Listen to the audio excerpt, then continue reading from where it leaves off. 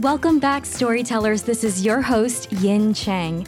Guess what? We are reaching our 5-year milestone this Saturday, August 8th. I cannot believe we are here in this moment. Thank you so much to each and every one of you who have been there for us and been listening in, hanging out with us since 5 years ago. And thank you so much to all of you new, wonderful, beautiful listeners for joining our community. I am truly so grateful and lucky to have you here with us. I really want to commemorate this moment with our community. So if you haven't RSVP'd to our 5-year anniversary online party yet, be sure to sign up by heading over to 88cupsoftea.com/RSVP. I cannot wait to see you there. Now for our show today, I am continuing our conversation with Molly O'Neill, the literary agent from Root Literary. We recorded this conversation back on February 29th, and I am so thrilled we get to finally share this with you. So if you haven't listened to part 1 yet, I highly recommend tuning into our last episode to get all caught up on Molly's journey to becoming a literary agent at Root Literary.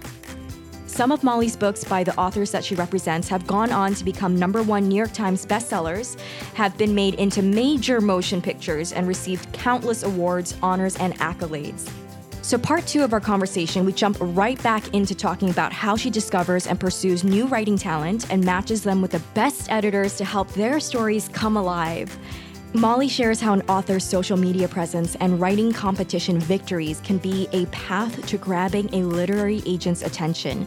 But it's not the only journey that an aspiring author has to take, and that actually spending your energy on making your writing the best it can be is the most important aspect.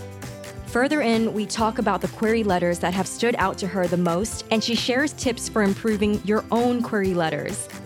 She goes over helpful writing and publishing resources that you don't want to miss, and we also talk about how supporting and contributing to the publishing community will help you create connections and opportunities. We even get into the small financial moves to make when you receive your first book advance. And later on, we talk about how your relationship with writing can change when your writing hobby turns into your job, along with the role self-awareness plays as you're trying to reach your writing goals and the strategies for finding inspiration and uncovering the stories that you are meant to tell. All right, now let's jump right in.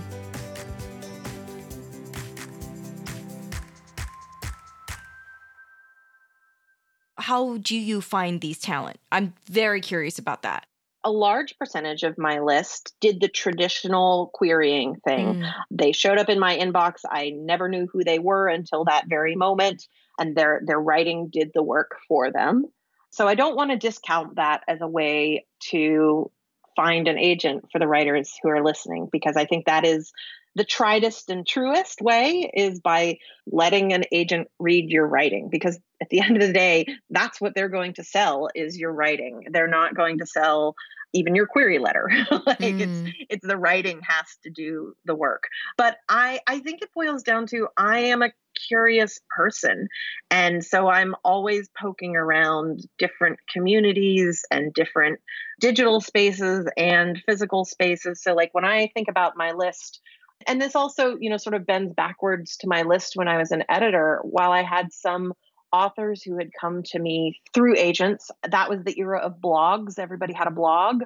So I found some writers through their blogs, because in the old school version of blogging, instead of the micro version we have today, you really could get a sense of someone's voice as a writer, their abilities as a writer. So occasionally I would find writers through their blogs and say like, hey, have you ever thought about writing children's books? Or, you already have a voice that sounds like it could be a young adult character, or maybe you're writing a persona writing this blog. Let's clearly, what it is to put on a character and write that way. I have writers I've found through Twitter. I have illustrators that I've found in any number of places. They'll do an editorial illustration for a website or a newspaper, or even on Instagram. And I look at that and see like, there's a story inside of this single illustration. This is a person who can create narrative inside of art, which is really compelling. I have clients who, I heard one speak at a conference that I went to. It wasn't even a writer's conference. I find it interesting to think about, like, people who have expertise in other spaces. Okay, how do we take the things they're already doing in the community that they've maybe already built? I have several clients on my list who are educators, who are really well known in the education community, and particularly in the space where the educator community and like the literary communities overlap.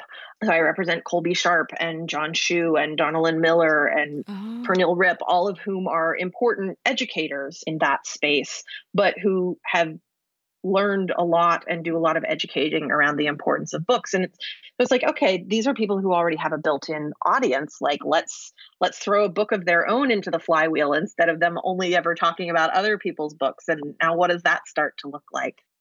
So if they never had an idea about a book, you kind of like plant that seed and you're like, hey, for example, like John Shu, you've got such a huge presence with the libraries, right? Mm-hmm. That's the John Shu we're talking about. And so then let's just say if he didn't have an idea, then you, being his agent, would be like, John, there's this awesome idea you could explore because you already have that audience who would love to hear more about that. Is that something you do, or you're allowed to do, or you're able to do? Like, I'm not even sure how much are agents able to be like, hey, here's a seed, run with it, or like how much you can push them to go that route because there's so much potential in what it is that you see. So it's a good question. And I think I will also say that not every agent works this way. Some agents really want the thing to arrive to them fully baked.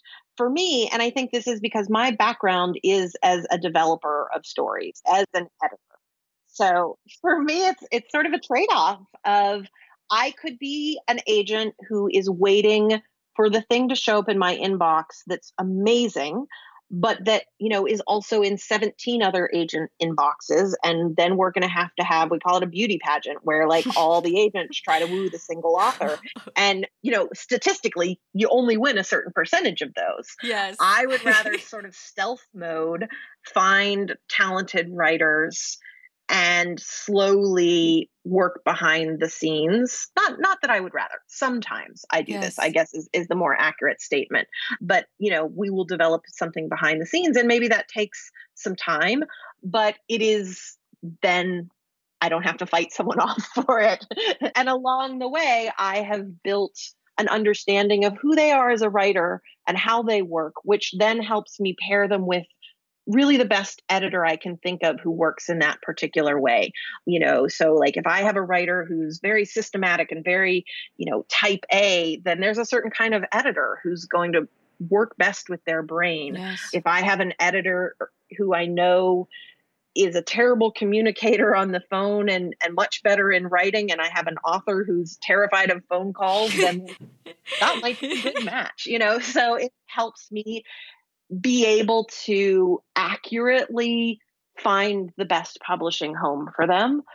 Part of what editors will often ask us as agents when they have something they like is like, oh, is she open to revision? Or is this writer someone who's good at that? And as an agent, you're always going to say yes. Like, of course, they're amazing.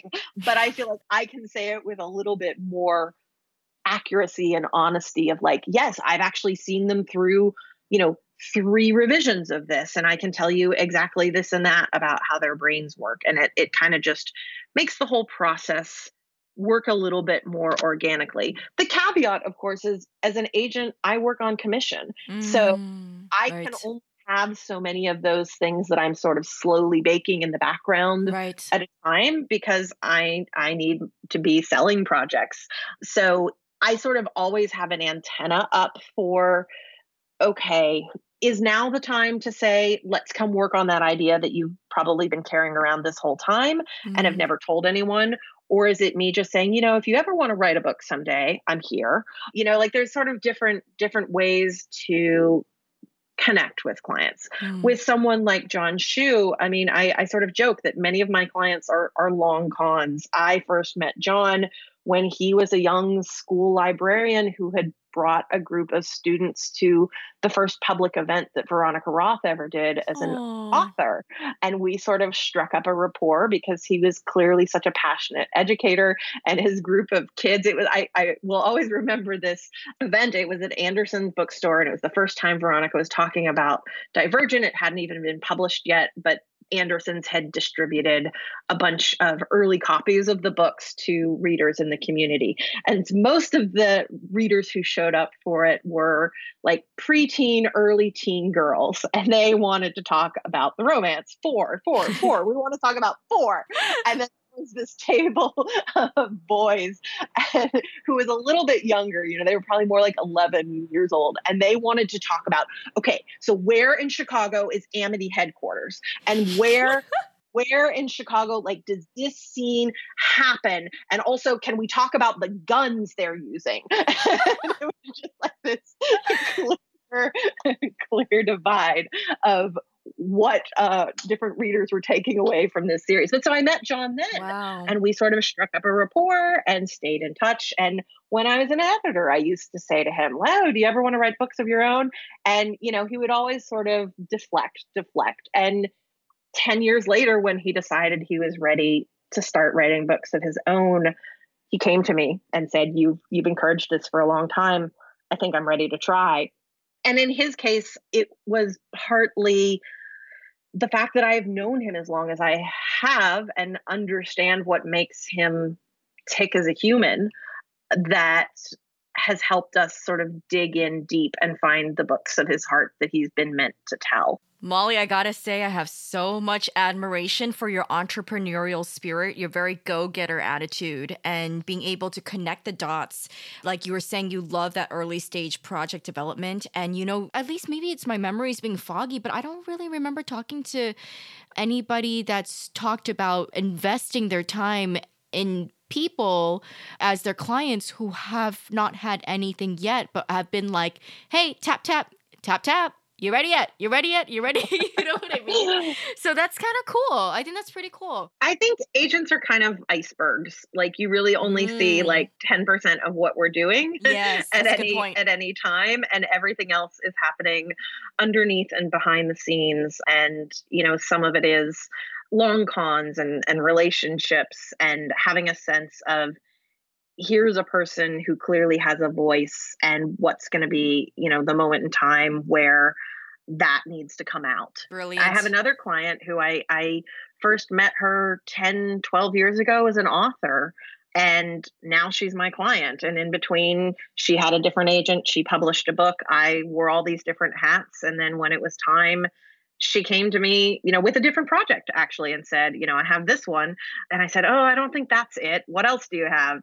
So it's relationship based. But I also, I'm aware of your audience listening, and I don't want them to get the two false ideas. I don't want them to think that, like showing up in an agent's inbox and being like, I might have a book someday is really how this happens. I think, when I think of all of the clients that I have sought out, it's because they're doing something out in the world already. Like they've built up a community, or they've been expressing their voice as a public speaker or as a writer of magazine articles, or there's something that they are doing that indicates to me that, okay, if we turn the attention toward a different kind of writing, or we use your audience in this new way, that's what's going to unlock the books. It's not just, I have this hope, so will you sign me as a client? Because that's unfortunately not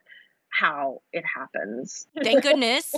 The community is very, very good about like making sure they don't ever approach literary agents unless they have something to show for and properly querying. Actually, there were 2 listener questions that actually directly tie in with what you were mentioning earlier. And I'm going to ask their questions out loud just to see if there's anything else that comes up for you. One is from Maureen McCall. She said, "Hi, I was wondering if you could ask Molly how much an author's social media matters to an agent when it comes to choosing someone to represent. Do things like competition wins make a difference? Thank you so much for taking the time to enlighten us all." And right along the same lines, because you were just also talking about blogs, Emily Stevens jumped in and said, "I second this question, and I think relatedly, how important is it to have an up and running blog as well? Thank you."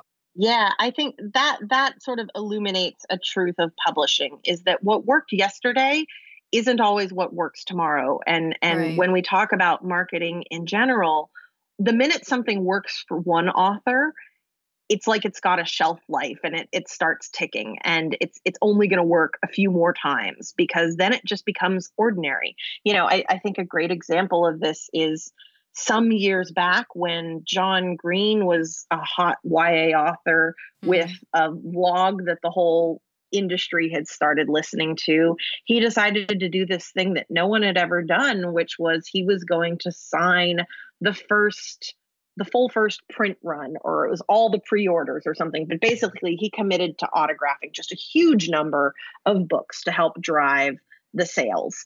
And very quickly, that became ordinary. And now it's a really common thing for big authors to, sign the first page. And they do this by shipping not the whole book, but like cartons of pages to the authors that they sign that then get bound into the books. And what was once this big marketing effort that had a real impact, I'm sure, on that particular book, once it became just, this is one more ordinary thing that gets done, people just sort of expect it. And it's like, okay, now we've all just made more work for ourselves. Yeah. Thanks, John Green.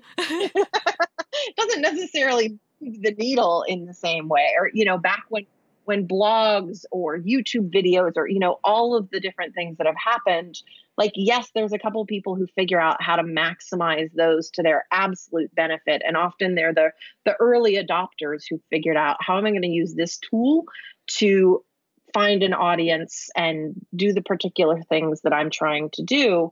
But then if you're just someone who's trying to imitate someone else's success, it's not always going to have the same effects or the same impact, which is a long way of saying, I don't think you need to have a blog to be a writer. Social platform is a great thing if you have it. I've just signed up a writer recently who's a picture book author who has a presence in the mom blog community, the sort of Instagram influencer community.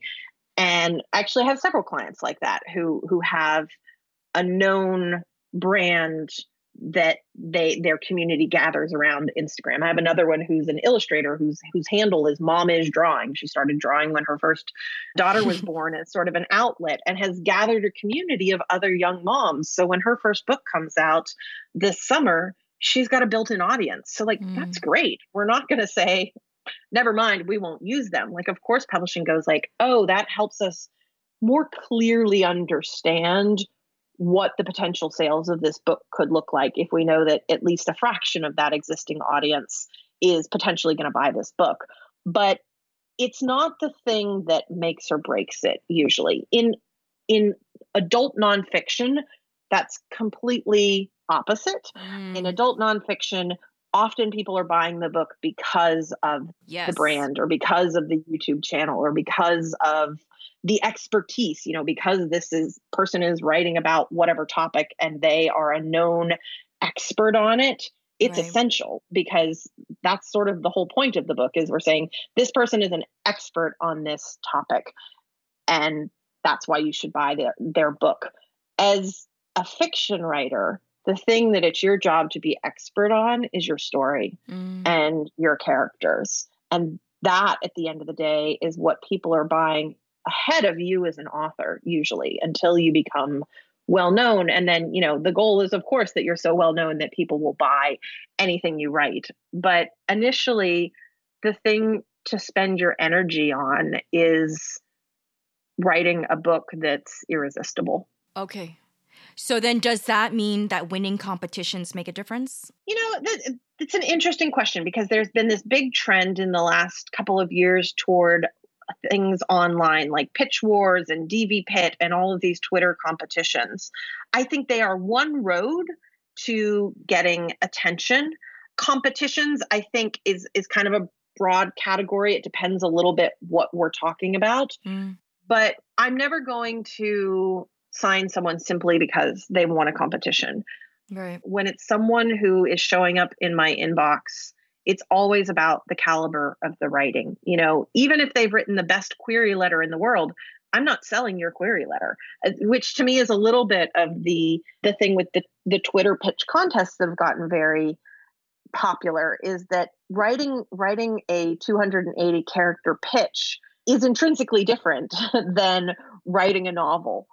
So it might hint that there's an interesting idea there, but the writing has to deliver, the plotting has to deliver, all of that. So what about, like there's those, before all of these like pitches and all these that are more of a recent,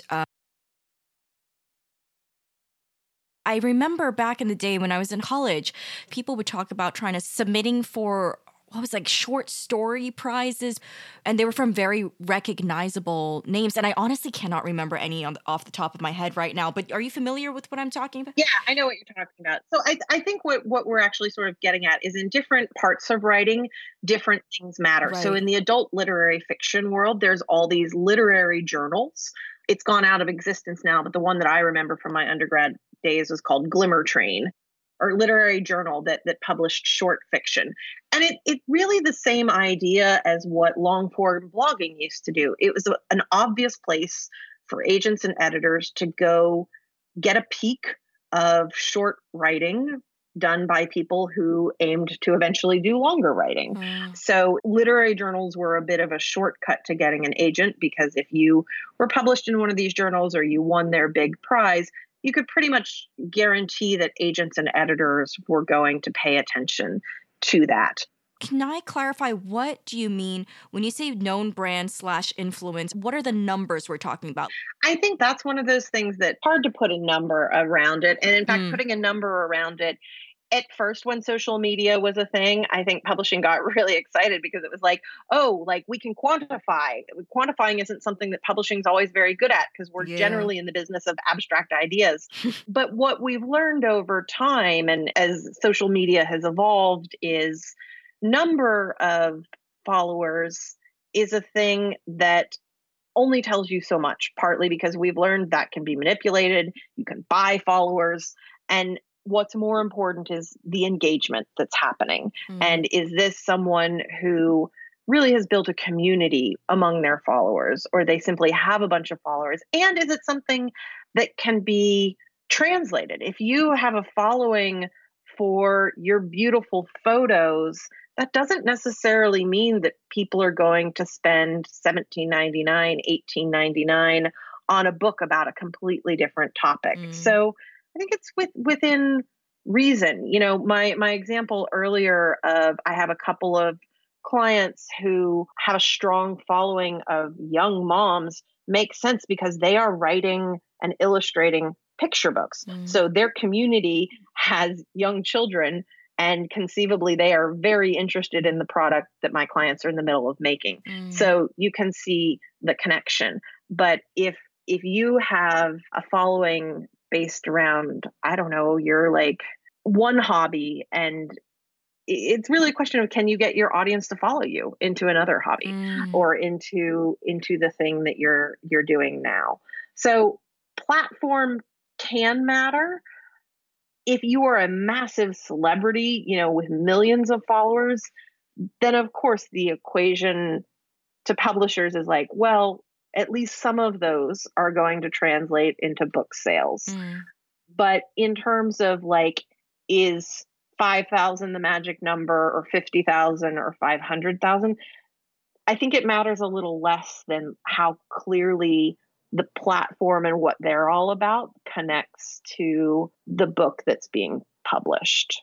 Sherry Kramer had asked, what is your biggest pet peeve that you see in aspiring or new authors? So pet peeve, I think, is an unfair way to identify yourself as a writer. I don't think anyone sets out to push someone else's buttons unless they're an internet troll, which most writers are not. But I was thinking about this. You sent me these questions earlier, and I thought this was an interesting one. I'm going to broaden it a little bit and say, kind of some of the places I think early stage writers or early stage publishing authors, et cetera, can go wrong. Does that feel like a fair interpretation of it? Yes, absolutely. So I think one is focusing, I think, on maybe the wrong thing at the wrong time. When you're in the stage of becoming and trying to get published, most of your attention should be on the thing that you're writing. It shouldn't be on trying to understand everything possible about the publishing industry. I see a lot of people be like, okay, I'm going to try to write a novel. So that means I have to learn everything about publishing. It's like, no, whoa. First, you have to write the novel, and then you have to write the next draft of the novel and probably several more drafts and find a community maybe of critique partners. And that's your first job. And most often, by the time you have finished that process, the publishing industry is going to have morphed and changed anyway, because it is a constantly evolving amoeba of a mechanism. And publishing isn't static. And I think that's a mistake a lot of people make, that what worked when I started reading or when I started writing is what's working now. And it almost never is, whether that's marketing techniques like we were talking about earlier, or trends, or any of it. Because as an author, you're just trying to write the story that's compelling to you. And that's your job as an author. But once you start thinking about, okay, where does art meet commerce, which is the business of publishing, then you're looking at the existing canon of books and how does my story fit into them? And have I written a story that's truly never been told before? Or have I written a story that has been told many times before and maybe there's less space for? And it's sort of like different questions at different times. So I think being honest with yourself about what needs to hold your attention, because we only have so much time in our days, and it's hard to become an expert writer at the same time that you're becoming an expert on understanding the publishing community and all of its ins and outs. So I think doing things in the right order are important. I think not getting overly distracted by the anecdotes of other writers. I think a lot about what the value of literary agents is. And when I talk to my clients, when I'm first signing them, in which I talk about, what does it mean to have an agent and what is it that I'm doing for you? And yes, of course, I'm helping you find an editor and I'm vetting your contracts and I'm working on your foreign rights and any number of other things. I'm figuring out what do we do when your book is delayed because the printer is delayed because of coronavirus, we are keeping an eye on all of it so that our clients' time and energy is focused on writing. That's the thing that they can do that nobody else can do. Nobody else can tell their story. So my job as an agent, probably the most important thing that I do is I help you protect your creative space. And I say, don't worry about all of these things that are happening. When it's something you need to worry about, I'm going to come talk to you. But the rest of the time, I'm monitoring these things. Your job is to be the writer. So I think that's one value that agents bring. But another real value that we bring is a breadth of experience and context for it all. I think when you're a writer who's first starting to connect with other writers, all that's possible, for good or for bad, is what's happened to the handful of other writers And as agents, and even as editors, as publishing professionals, we have seen the publishing scenario play out endless times for, in my case, going on 2 decades. So it's not to say that I know more than other editors or other writers do, but it's really easy to get fixated on exactly what's happening at this moment in time, or that's happened to the writers that most personally, and think overly about those things.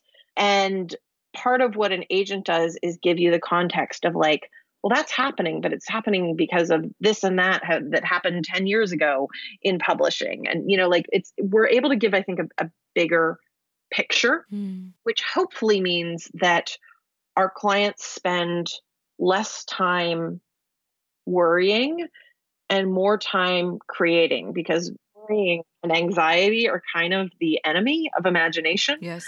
And ideally, we want our clients as an agency. One of the things we talk about a lot at Root Literary is that we want our clients to be really well educated about what's happening in their careers so that they're not becoming alarmists anytime they hear about something happening to another writer, that they are in control of their own careers, that they have an understanding of what's happening. Ooh, and hopefully that depth of understanding and sort of education in what's happening then allows them to, instead of spending too much time sort of mentally spiraling, lets them put their energy toward writing. So it all connects, I think. Those are kind of abstract things, but they're things that I've been thinking about. The fact is, writers can be connected in such a different way than they used to be, and that's beneficial in so many ways, and occasionally sends people down like paths of worry that they don't maybe need to spend as much time down. I've been thinking a lot about the relationship between knowledge and fear and anxiety. And like, we know more than we ever have, I think, as humans in the world today. But that also means there are more things that we get anxious about and worry about. And publishing is certainly a hotbed of those things, because you also have people who have a very high degree of imagination. And so the minute they start worrying about something, they often go to the worst case scenario, because they're really good at pushing at the boundaries of things. This is so nice to hear. Very, very cool just to see this behind the scenes ways of how you do what you do. Kind of along the same lines, on the opposite spectrum, is query letters. If you could give us like a vague look at examples that really stood out to you. You don't even have to share the author's name, just like examples of things they did that were just like pop, and you just were, woo, I am all about this. I'm all ears. I'm all eyes. So I'm going to give you two sort of examples based on clients of mine, and they're two very different examples. So one I mentioned just briefly a little while ago. My client, Lynn Kelly, is a writer who I met for the first time at a writers' conference about 12 years ago. She writes middle grade, and we had a critique session where I sat down for 10 or 15 minutes and we talked about her first 10 pages of her manuscript. And we had a conversation that I don't always get to have with writers in this sort of scenario, where I said, I have actually very little to say about these pages because they're really strong and they're really polished. And if this is the state that your whole manuscript is in, you're probably ready to do something with it. And she said, well, I've been thinking about getting an agent. I said, okay, when, and this was in my sort of baby editor days. And I said, when you get that agent, have her send me this manuscript. And so a few months later, she did get that agent, and the agent sent me the manuscript, and it was beautifully written. And it was completely the wrong kind of manuscript for me. It was literary. It was a little bit quiet, and it was not the sort of thing that a publisher as commercially oriented as Harper was at that time was the right publisher for. And so I passed on it because I knew that someone else would do a better job publishing it than we would. And that if I tried to publish it, it might not sort of reach the fullness of its potential. But I had stayed in touch with Lynn because we'd met at this conference. It was the early days of social media. So like we were all starting to follow each other on Twitter or Facebook or whatever it was at that point. And, occasionally she would post about good things happening for her career, and I would cheer her on, or I would, post articles that I had run across that had something to do with her story. I would share them with her because she was clearly thinking about interesting ideas. Fast forward a good number of years, she published that book. It came out. It did exactly kind of what it was intended to do. It got some state reading list nominations and some starred reviews, and it found an audience. And Lynn took some time away from writing, dealt with some family stuff. Eventually, she and that agent parted ways for a variety of reasons. And so right about the time that I started agenting, she was looking for a new agent, and she queried me and said, we've been connected on social media for a long time. So who I am, and we met all those years ago, and that I used to have this agent, but we're no longer working together.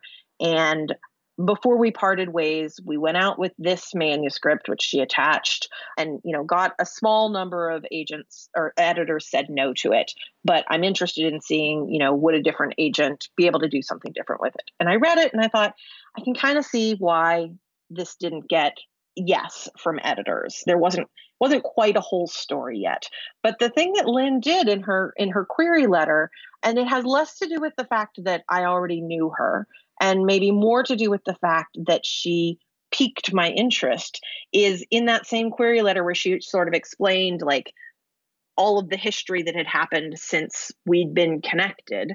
She also said, and I'm also writing this other story about a deaf girl and this whale. And she linked to an article about a whale that is known on the internet as the loneliest whale in the world. Oh, so cute. Exactly, right? So there's this whale that in the 70s or 80s, scientists discovered this whale who communicates at the wrong hertz level to be a whale. Like the way it's making noise, it should not actually be a whale, but based on their sonar and radar, they can tell from its size that there's nothing else it could be, right? Because whales are the largest thing in the ocean. So, and this whale has been swimming around the oceans for decades now, and it's always alone. Oh, Molly, my heart. Stop. Okay. Oh, jeez. Which is exactly the response that the whole world has to this whale, which is why it's known as the loneliest whale in the world. So Lynn linked and said, I'm writing a story about a deaf girl and this whale. And I knew from the connections we'd had before that Lynn's career on, her for the last several decades has been that she's a sign language interpreter. So she wasn't just randomly plucking a deaf girl out of her brain as an idea, but like this is a world that she is very familiar with. And just like your brain did, and probably our listeners, when you have this idea of there's a whale that can't communicate because of sort of a unique set of circumstances and a deaf girl who has a unique set of circumstances, you can see how those stories go together. And so I wrote back to Lynn and I said, for a variety of reasons, the thing that you sent me, it doesn't feel like that's your best shot toward publishing your next book. But that thing that you told me you're writing, I will see that.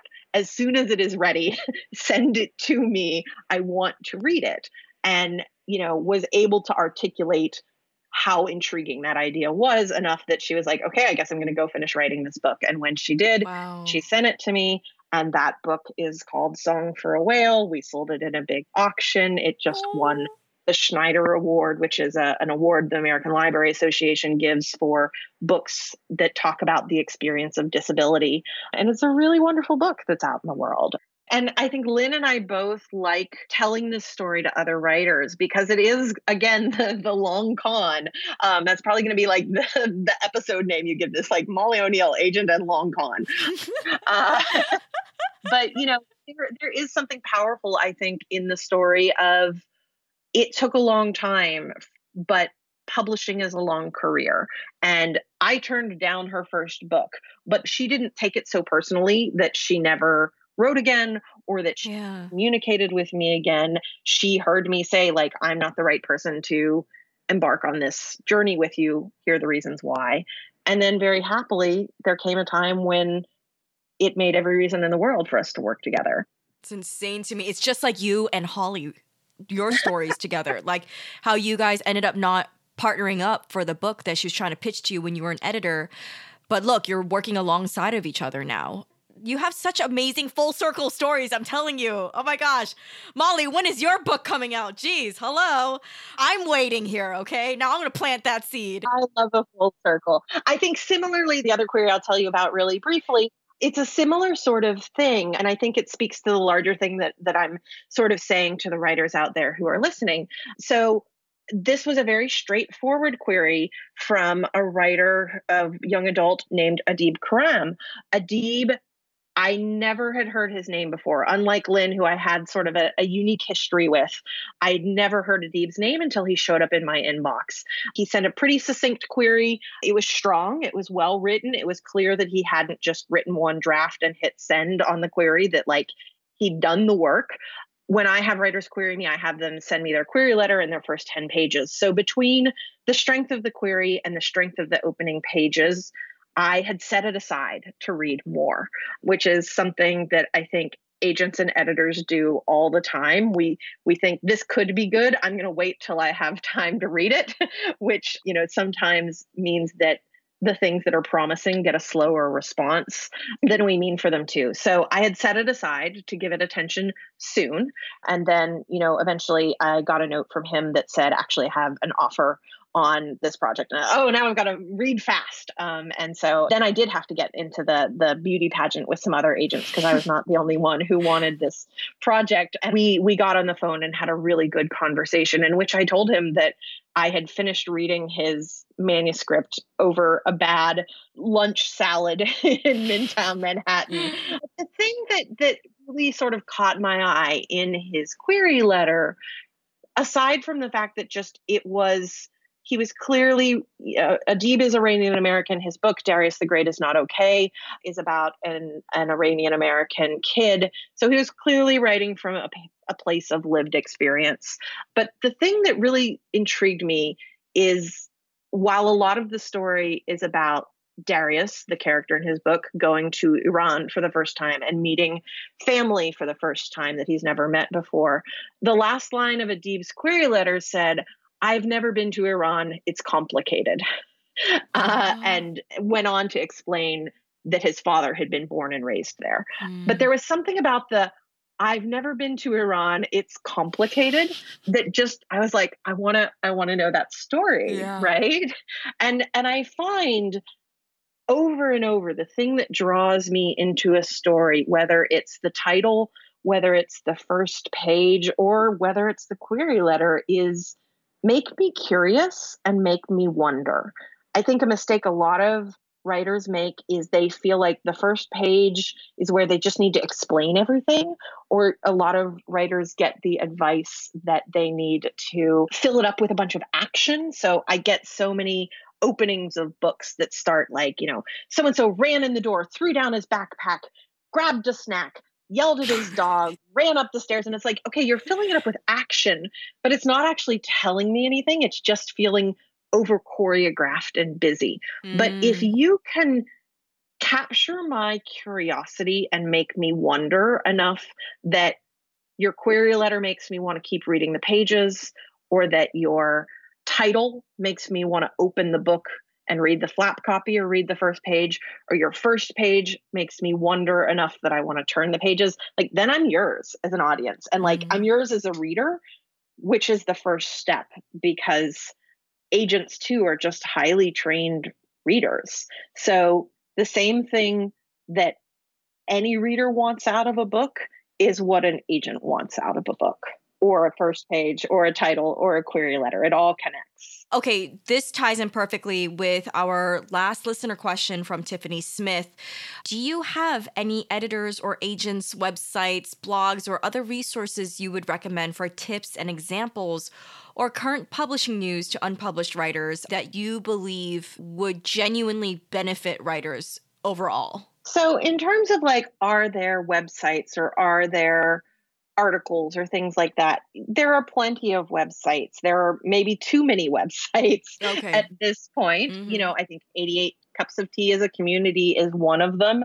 There is the entirety of Twitter, which is actually a very valuable place for writers who are at the right part of their journey to start connecting in, because it is kind of the water cooler of the whole industry. If you can stand being on Twitter enough to participate in it, I think it's where we all talk. I sometimes talk to people who are like, Twitter, that's like an old thing. Who still uses Twitter? We're all on Instagram or TikTok or Snapchat or like whatever the thing is, right? Like it's where the teens are.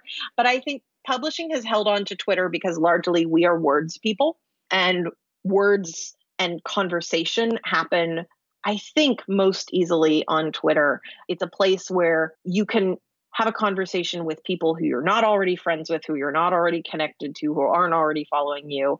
And you can also lurk on a lot of conversations, which sometimes is the right thing for readers. So I do think in terms of keeping a pulse on the conversations happening today and in this moment in time, Twitter is a real-time place.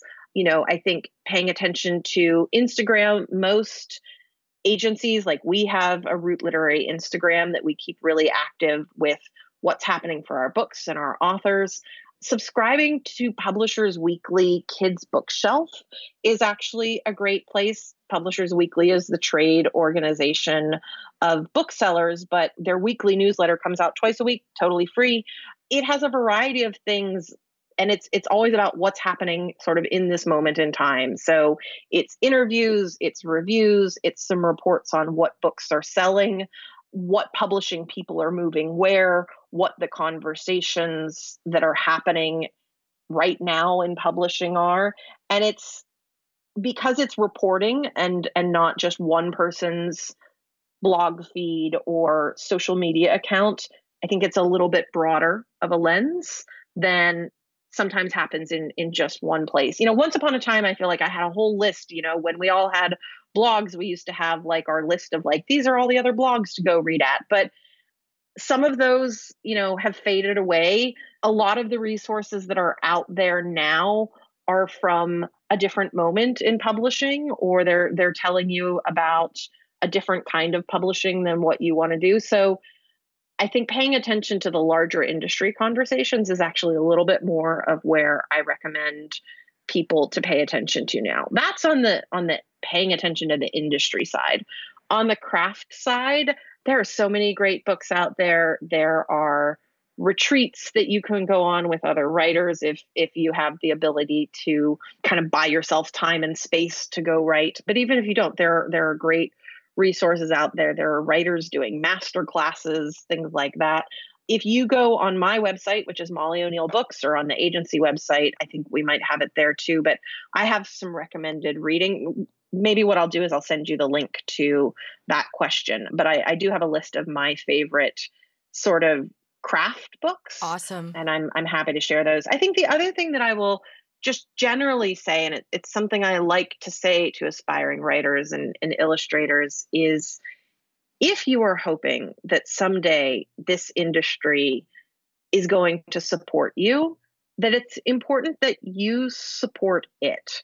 If you want people to buy your book one day, it's important that you be buying people's books, because that's where like readers come from. And when I say buy books, I actually mean that as a broader catch-all, right? Because I know we don't all have endless resources, right? So I say buy books, but I could just as easily say, if you want people to check out your books from libraries, it's important that you check out books from libraries. Or if you hope that people are going to show up at your book events at bookstores, then you should go do some of that yourself. Like, you have to sort of put into the community and not only hope to quite literally cash out from it. And if you're doing those things, if you're showing up at events at your local library or local bookstore, chances are you're going to be putting yourself in contact with other like-minded readers and writers. And that may well, the person you're standing next to in line to say hello to a writer that you admire may end up being someone that you start meeting with and building a critique group with, or become part of a book group with. So I think engaging in the culture of being a reader and a consumer of books, if you want to eventually be on the other side of it, like just showing up and being like, okay, everyone do things for me now, maybe you will have built more opportunities for yourself if you were one time on the other side of it. This was incredible. I'm going to wrap it up with rapid fire questions right now. So, money, real talk, finances, surviving as artists, any advice or words of wisdom you want to share from your perspective, seeing many authors through their careers, and, even knowing yourself what it's like to survive in New York City? Yeah, I mean, the first advice we give writers when they get a book deal, particularly their first book deal, is go meet with an accountant, because often it's a big chunk of money in a way that has not arrived in your bank account before. And what big chunk of money means is sort of irrelevant, right? For some people, a big chunk of money is $10,000 or $5,000. Like it doesn't just have to be when you get some astronomically sized book deal.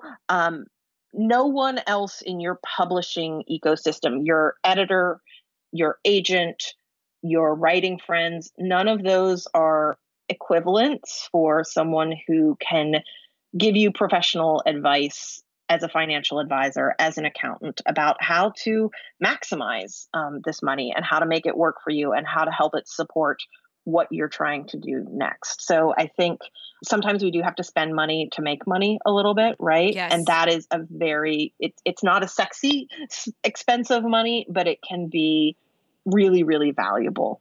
And I think when you get paid in advance, it is partly about the hope that the publisher has of what your book is going to sell like, but it is not an indicator of your worth as a human. And it's really easy to get those things sort of mentally, emotionally tangled up. Sometimes it has a lot of what advances have to do with what's happening in the industry at that moment. And so sometimes you get paid a big advance because you've written an astonishing thing, but sometimes it's a combination of things. You've written something astonishing, and also the editor just started a new job and is trying to establish themselves as a powerful editor in this new job.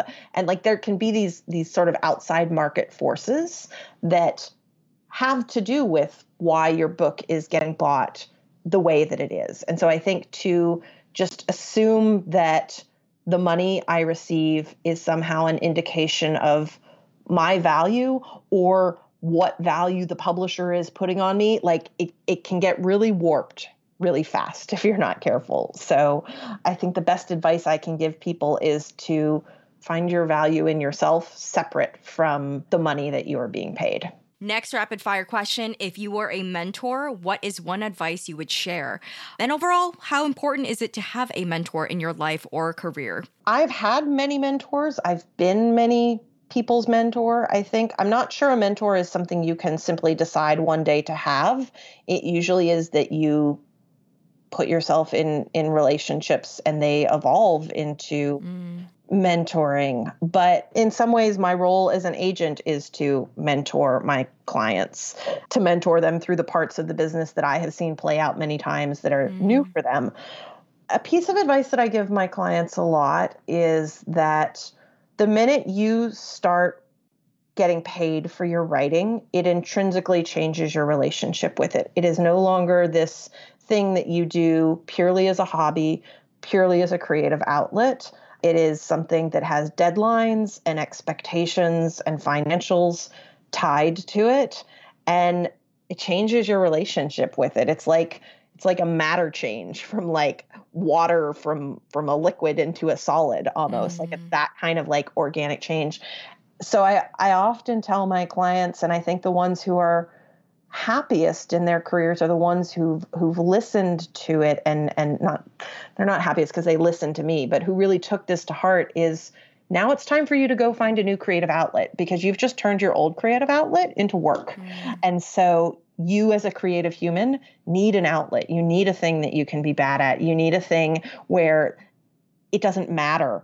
You need a thing that can actually fully absorb your attention so that you have a certain period of time once a day or once a week or whatever it is where you're not thinking about publishing. You're not even thinking about your story. You're just focused on whatever this new thing is, whether you're learning to knit or getting good at making bread or, becoming a runner or, any number, what the hobby is matters so much less than giving yourself another place to just be a growing human.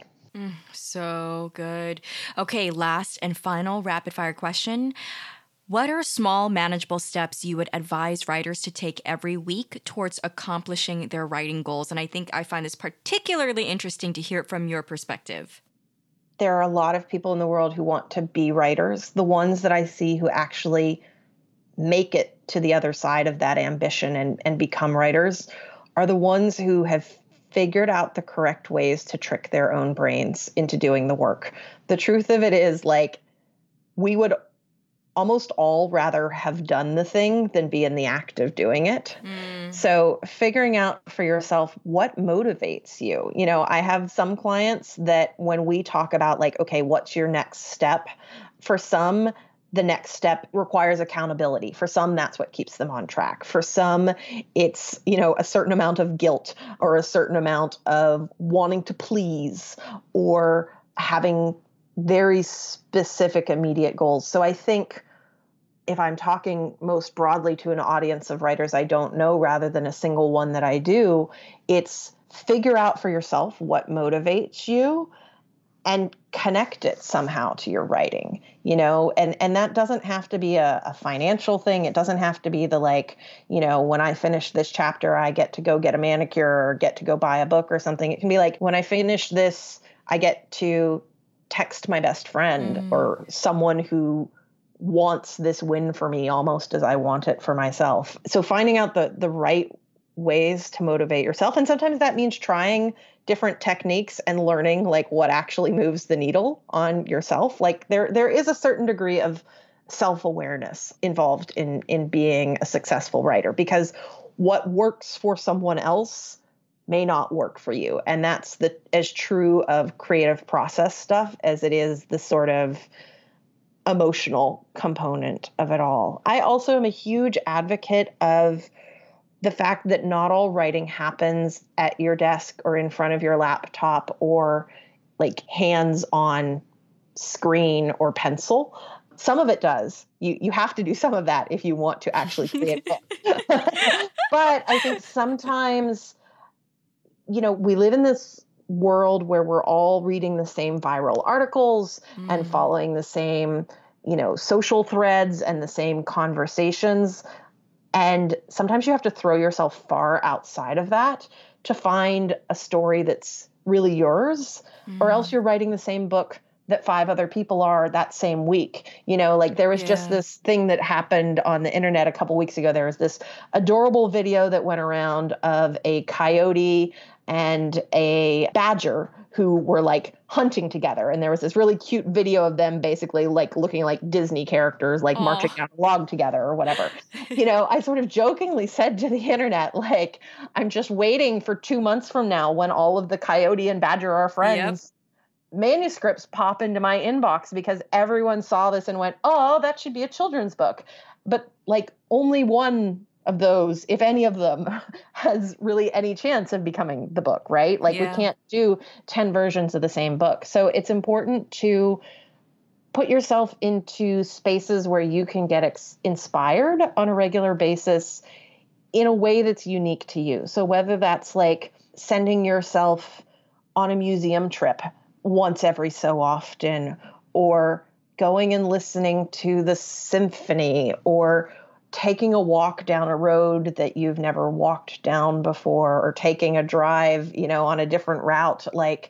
Those are the kind of places that wake us up a little because it's a different experience and activate imagination. And that's where originality often comes from, because very often as writers, we start by writing or thinking about the sort of cliches and generic things. And often behind the good idea or okay idea is the truly brilliant original idea. But we have to be willing to walk past the this might be a good idea to no, this is the story that I have to tell with my whole heart. That's where you want to be arriving. And so how do you get there? Usually it's by finding your own path. Okay, Molly, we get it. You can have a masterclass. Yes, we will follow you to the end of the earth. Yes, okay. That was brilliant. That was so good, so eye-opening, so helpful, very educational. Thank you so very much for dropping these knowledge bombs left and right again and again. Please let all of our listeners know where they can find you online to say hi and thank you for all of your time with us. Sure thing. So our agency, Root Literary, is at Root Literary on Twitter and on Instagram. You can also find our website that has agency-wide submission guidelines at rootliterary.com. I, as a human individual, agent, person in the world, have a website of my own, which is mollyoneilbooks.com. It also repeats our submission guidelines and has some other, thoughts about like what I'm looking for, what I'm not looking for. It has in the FAQ those craft books that I recommend. On Twitter, I am at Molly_O'Neill. On Instagram, I am at Molly O'Neill Books. I'm verified on Twitter, so I can't change it to match all of my other social stuff. It's exactly the opposite of what I always tell clients, like get your same account on everything. Like I'm the bad example, but I have the blue checks. I don't even remember how I got it, but I have it. So everywhere else, I am mollyoneilbooks.com. But on Twitter, I am Molly_O'Neill. And that wraps up part 2 of my conversation with Molly O'Neill. Molly, I cannot thank you enough for sharing so much wisdom and publishing industry tips that I am sure will inspire us all to keep working on improving our craft and reaching our writing goals. Thank you so much for this conversation. And storytellers, thank you for hanging out and listening in as always. Please be sure to stop by and say hi to Molly on Twitter at Molly_O'Neill and on Instagram at Molly O'Neill Books. To find all the resources and books that Molly mentions throughout both part 1 and part 2 of her episodes, along with the tweetable quotes and the timestamps of highlights throughout our entire conversation, head on over to Molly's show notes page at 88cupsoftee.com/Molly-O'Neill. And don't forget to RSVP to our 5-year anniversary online party that we are so excited to celebrate with our community by heading over to 88cupsoftee.com/RSVP. Can't wait to see you all this Saturday, August 8th at 7 p.m. Eastern Standard Time, and that's 4 p.m. Pacific Standard Time. And I'll catch you then, and I'll also catch you not next Thursday, but the one after that.